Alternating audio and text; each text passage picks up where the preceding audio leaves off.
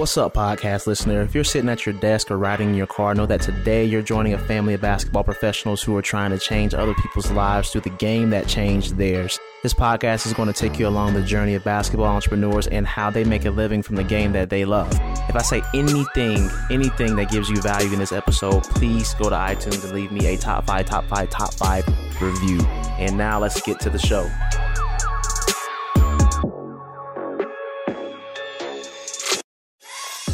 Hey everybody, thanks for tuning in to this podcast. I'm talking with Ryan Buhane, and he's a guy in Florida that has an interesting story. If you are a player or used to be a player that, could have been really good, but due to injuries, you couldn't play and reach your basketball playing dreams. So you transferred over to being a basketball trainer to help others reach their dreams too.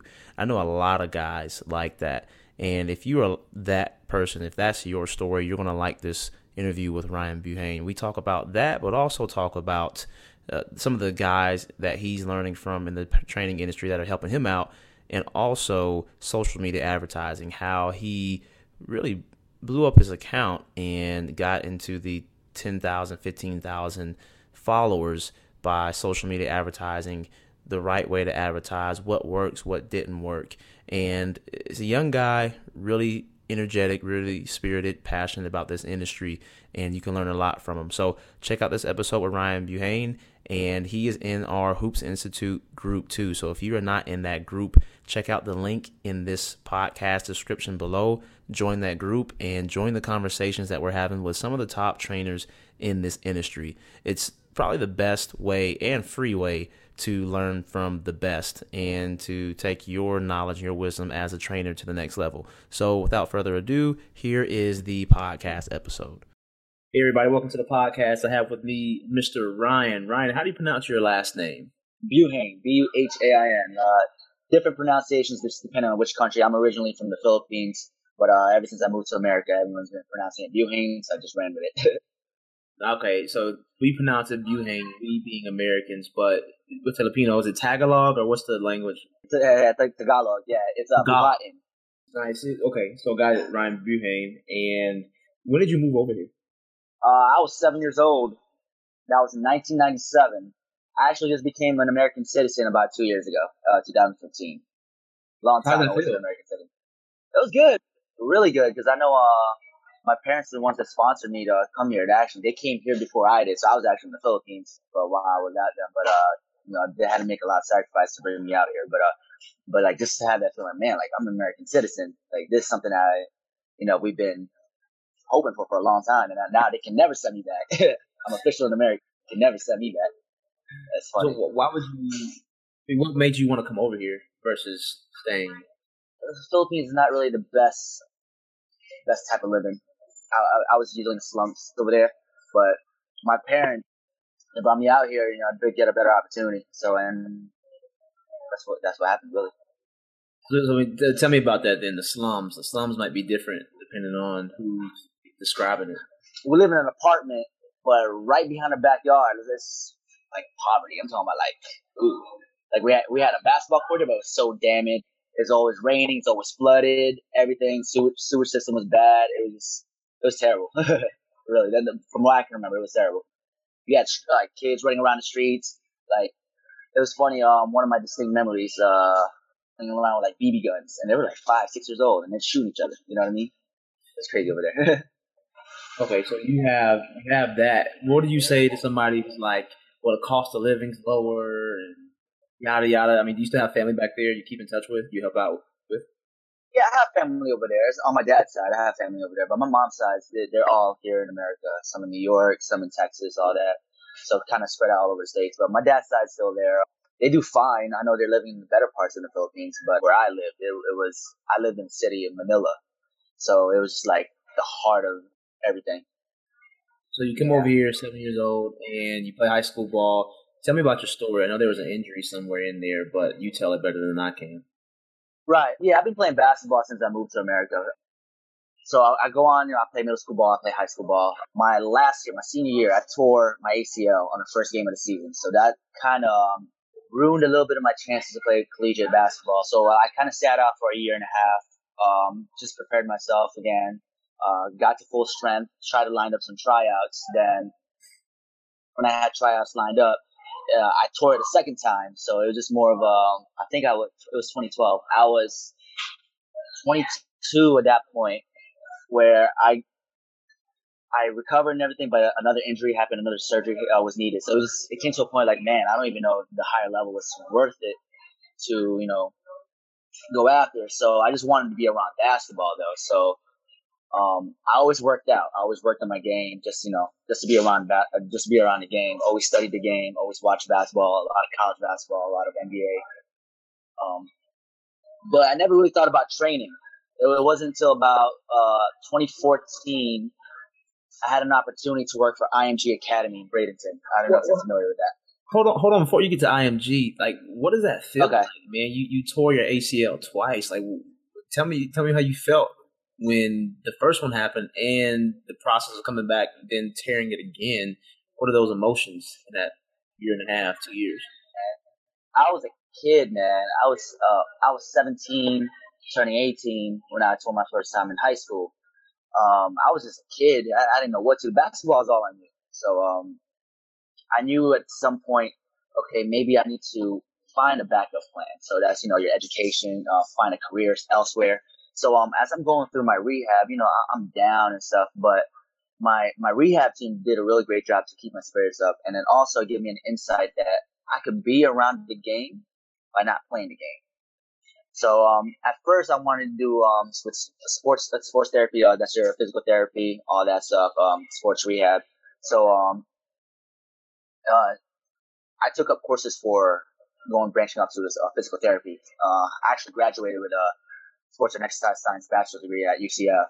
So you know what, maybe I can be around athletes, but not necessarily playing. But let's just be honest, physical therapy is not my passion. So the second time I tore it, that's when I knew, like, okay, I really can't play. My body just can't handle it, all the stress and all that stuff. So and I did it during the workout too. It wasn't even like a league game or anything like that. It was just during the workout. And the way I landed is like I did a move that I did a million times. I went up like I did a million times. I just landed so awkward, and everything just popped. Everything was a full tear. It was bad. So I went through some lows at that moment, but it was important for me to keep my spirits high in those crucial moments. I couldn't walk for about a month after surgery. That was like another 3 weeks of not really walking in full function because you had to go through rehab. You had to be in crutches for about 3 weeks after surgery. It was a tough time, but definitely got through it. So, and this is a weird question, but I've always had a fear of injury too. I've never been seriously injured, but is there a way that you could have landed? Do you think it was a freak accident? Was it meant to be? It was, I guess you could say, a little bit of destiny, man. It was just something I did plenty of times. And as soon as I landed, it's just my knee just locked up, and then I hyperextended my knee landing, and everything tore because of the way I landed. It wasn't like I had my knees bent. It was just like a straight landing, and your knees can't absorb that much force. So it was just so weird. It happened. Man, okay, that's interesting. That's crazy. So, all right, so now you're rehabbing, you tear it again, you realize, okay, I can't take this anymore. And how did you get this opportunity at IMG? Really prestigious school. Yes, one of my close friends was an assistant coach there. So I worked out of it. This is actually right when social media was just starting to pop off. So like this one, Dribble Too Much at Handle Life, by the way, he just started coming out. So this one, Instagram really just started to come. So now I'm looking at like, man, I do these type of workouts on my regular, but I never really thought about joining social media. I just did it because this is what I did. I just studied the game. I actually, I have been a fan of Impossible for a while, but it's, nothing serious. Really looked up into the stuff, and like as far as us going to my workouts. But I just started, doing ball handling workouts on Instagram as well, all that stuff. But Pat the Rock was really what got me into the training business, like step into the training world, because I would usually follow his stuff a lot. Like I would look up his stuff, just kind of practice all his stuff. But it was I think 2014, before I went to IMG, 2014, he came down to Orlando for a camp. And he actually hit me up on my DMs like, hey, I'm having a camp. You should come through. So I come up, meet Pat the Rock. We chop it up, all that stuff. And really, he's the person that made me jump into the training world. Shout out to Pat the Rock, by the way. But other than that, then my close friend, he was like, hey, man, you should really apply for this part-time coaching position here in IMG. So I did. He put in the word. I put in my resume, whatever the case might be, and I got in. It was, he had a big helping hand in that. So I worked at IMG. I worked there for a bit. Got some insight on training. Ran camps with 100 plus kids a day. Worked with some pro players. Some of the pro players that I had a chance to help out with, Iman Shumpert from Cleveland Cavaliers. I kind of helped out with his workout because one of his guys was training at IMG too. So I kind of assisted him with that workout. I had a chance to work out Mo Harkless from the Portland Trailblazers, Rodney Hood from the Utah Jazz. So a couple pros, because that's what they do. They bring a couple pros every offseason and they work them out, and they have guys like me assist with the workouts and stuff like that. And then I had to run camp, pretty much run camp for the youth, kids from all over the world, Ukraine. So I had an opportunity to really get to know these kids, get in touch with these kids, build a relationship, and then potentially turn them into clients as well. So because I know I travel here and there around the state too, like training these kids at their home state and stuff like that, their home city. So tell me this, man, in terms of the training and kind of jumping ahead a lot, the I'm Possible method is to train like once, maybe 3 times max per month, right? Right. Okay. That's to empower kids to do the drills on their own, right? Yes. How does that work for you? Has that brought more people? Have people disagreed with that? Talk to me about that. It's a hit or miss. It's a little bit of a hit or miss. It's just more of a putting that mentality to the kids that they have to work on their own. And let's face it, people will pay for convenience. People will pay for you to be there and pretty much babysit them. But the way we train is, like you said, it's 3 times a month. We give them the mentality, listen, we can't do the work for you. We can just give you a structure, a plan. We're kind of like an architect giving you guys a blueprint.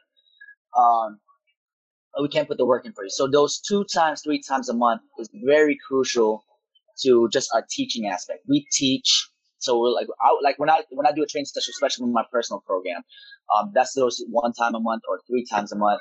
It's more of I'm going to teach you not so many things, maybe a concept, and we'll just branch off that concept, and you have to master that before you even see me next time. So if I feel like you didn't improve much, meaning you didn't work on your own, I'm going to go back to that same emphasis and listen, you got to do this before we move on because that's part of the program. So there's times where people would hop off the program and join my group session instead because they see me more often. And there's times people stick with a personal program because I am empowering them to work out on their own. So it's a hit or miss. Just kind of depending on which player you have, what kind of player you get, is the people that's going to stick with that program and stuff. But I do offer a group session program, monthly flat rate, and then they see me 2 or 3 times a week. So that's about 12 sessions a month. Yeah. You do both. Yeah, I do both. Yeah, exactly. And that was kind of like a semi-private type ordeal. Right. Absolutely. So it just kind of depends what kind of player you get. Okay, that makes sense. So, and tell me this then, man. When did you? Because I know you are a student of the game still. You like to learn, especially now that you're teaching the game. We're both in Jordan Lawley's Trainer's Guide to Success. Absolutely. Tell me when you got involved with that, why you got involved with it, and the number one thing it's helped you with. So I got involved with Jordan Lawley, Trainer's Guide to Success, right when it came out. I think it was in December or January, one of those two. So I've been speaking to Jordan Lawley, personally, emails, phone calls, text, whatever the case might be. And I really feel like he can give the insight. He's a very successful trainer, trains thousands of players a year. So why not learn from one of the best trainers in the world? I mean, I can pick that off from Mike as well, but he doesn't have a program like this as far as it teaches you the on and off the court stuff on a pretty much daily basis. Like Jordan will cover a topic with you, once a day for the week. And then you kind of it's up to you to really apply it. So I know he has a lot of gems under his belt as far as what it takes to run a successful business, a training business at least. especially being in Irvine, California, all that stuff. He trains a lot of players. He goes overseas and stuff. So that's what's really the number one thing that made me join, because I know he has a lot of insights that I can apply to my own business and try to be successful as well. Yeah. Yeah, I remember in the discussion board, you guys were talking about, he was commending you, like, hey, you've been picking up, your following has been growing. What were you doing there to get that increase in following? And what's the main thing he's taught you? I know consistency was one thing, but is there anything else that you really picked up from him that you said, oh, this is genius? Hashtags would have to do as well, but I know it's the trainer shout out, like the storyline. I know he did that for me one time, and I did that for him as well. That helped a bit too. And there's also there's accounts online that will sell a shout out. I did that a few times, and it's really skyrocketed because they have a major platform. So some of these accounts have 1.5 mil. Some of these accounts have like 800,000 followers. It's more of you're paying for the marketing a little bit. So I did that for a bit, and it skyrocketed a bit. But you pay for the shout out, and people will, followers will follow you. It's not like a fake account where you have fake followers. These followers still engage with my account daily every time I post a video. So it's like my views are still on like 3,000 to 5,000 views. I get a couple hundred likes. So it's not like they're not engaging. They're engaging. So it's not fake followers at all. So, and they even comment, you know how to Instagram, they're like, oh, travel, no drill. I'm like, yeah, shut up, bro. You know how it is. So it's funny. So they're really engaging. So that's the cool thing. Like he told me, like, all right, you got to purchase shout outs from some of these accounts, but you got to make sure you know what you're purchasing. Like there's real good ones. I know the basketball coverage account is really, really good. That one has a couple million. So that's really good. Just legit shout out accounts will be beneficial. I'm not saying do it all the time, but here and there definitely helps, That's interesting, man. I've seen a couple of those, and some of those prices, man, are crazy. Like one account, I won't say the name, but right, got like 8 million followers, and it's like $200 to post for the day, and $70 to post for an hour. And like I see some trainers who use it, and I don't know what the results are for it, but if you don't have a budget for that stuff, it's not really. Is it worth it to pay that much money to get some followers? Why is it worth it for you? It'll be worth it in the long run. So right now I think of it as an investment. All right, sorry, the mic's a little, okay. Yeah, it's worth it for the long run. It's a little bit more of an investment for me because it showcases what I can do in a worldwide platform. Because these followers are not just in Orlando, Florida. They could be in Cali, they could be in New York, they could be in Texas, or out of the country as well. So I think in the long run, it's very beneficial. Right now, besides followers, I don't really reap a lot of benefits because I don't even have an online training system yet. I mean, it is in the works, so I don't get any monetized value as of now. But it does give me some kind of platform to showcase what I can do worldwide. And then once these followers follow you and they get engaged, especially in a local aspect, and like, oh man. Two Hands Basketball, this guy has this amount of followers versus the other local trainer. No one's really engaging with those other guys. A lot of people are engaging with Two Hands Basketball, so that kind of helps me out in that aspect as well. Locally, it helps me out bring more clients into the program as well, just because of the following. They do take account of the following. Oh, this many people are engaging with this stuff, so. Something like that, That's what I was going to ask you right there. Like, does it help you locally? And that is a benefit enough in itself, right there. If it helps you locally, right? Absolutely, right. I talked to Ben Tier about this, and Augie Johnston, the Baller Bootcamp guy, he said the same thing about the local help. Ben Tier, what I asked him about was the specific videos that you guys use. Is there a certain type of video that you've seen get better results than others? I know you can do some pretty crazy drills and nice things with the rock. Man, I know you posted something about this, I think yesterday. There's no real science to how to maximize your engagement on social media. There was one video I know I posted. It was a Kyrie Irving breakdown. It's the one everyone was going crazy for. You know, when he did behind the back, split double team, and then went to the hole. That one gave me 37,000 views. And my average is usually about 4,000 to 5,000. So I'm thinking like, man, what is it with this video, that breakdown in general, that got people going so crazy about? So really, it's just a hit or miss, or you do an NBA breakdown, a skill breakdown, or you could do some of those innovative stuff, which is a 2-ball to cones, a tennis ball to med balls. Really hit or miss. I know towards skill breakdown, when I'm not doing so much innovative stuff, more lights and stuff, much more like favor. But my thing is, I'm an innovation guy. I like working out of the box. That's my thing. That's my niche. So I don't necessarily do it for the likes at this point. It's just more of like, all right, I just want to showcase what I can do. But when I do NBA skills breakdown or a moves breakdown, that gets more engagement than my innovative stuff. So I guess you could say the game enhancement part is probably much more, it's much more attractive to the eye to these followers and stuff like that. Okay, so that is some kind of consistency, the science between the game enhancement, like the drills that you have, that gives more engagement, you're saying, and the breakdowns give you more likes. Yeah, it's weird. Like, I would think my innovation stuff, because it's harder, tougher to do, not a lot of people could do it, would get more engagement. But usually it's the skill breakdowns, the very simple stuff like the punch drags or like cross step back, stuff like that. Those will get more engagement because I guess it's a little bit more simple. You can replicate it. I guess, I go through detail with my breakdowns as well. I go through terminology. I go through step by step, the timing. So I guess that works for me more as far as getting better engagement. As far as the innovation stuff, I don't explain it much because there's too much to explain.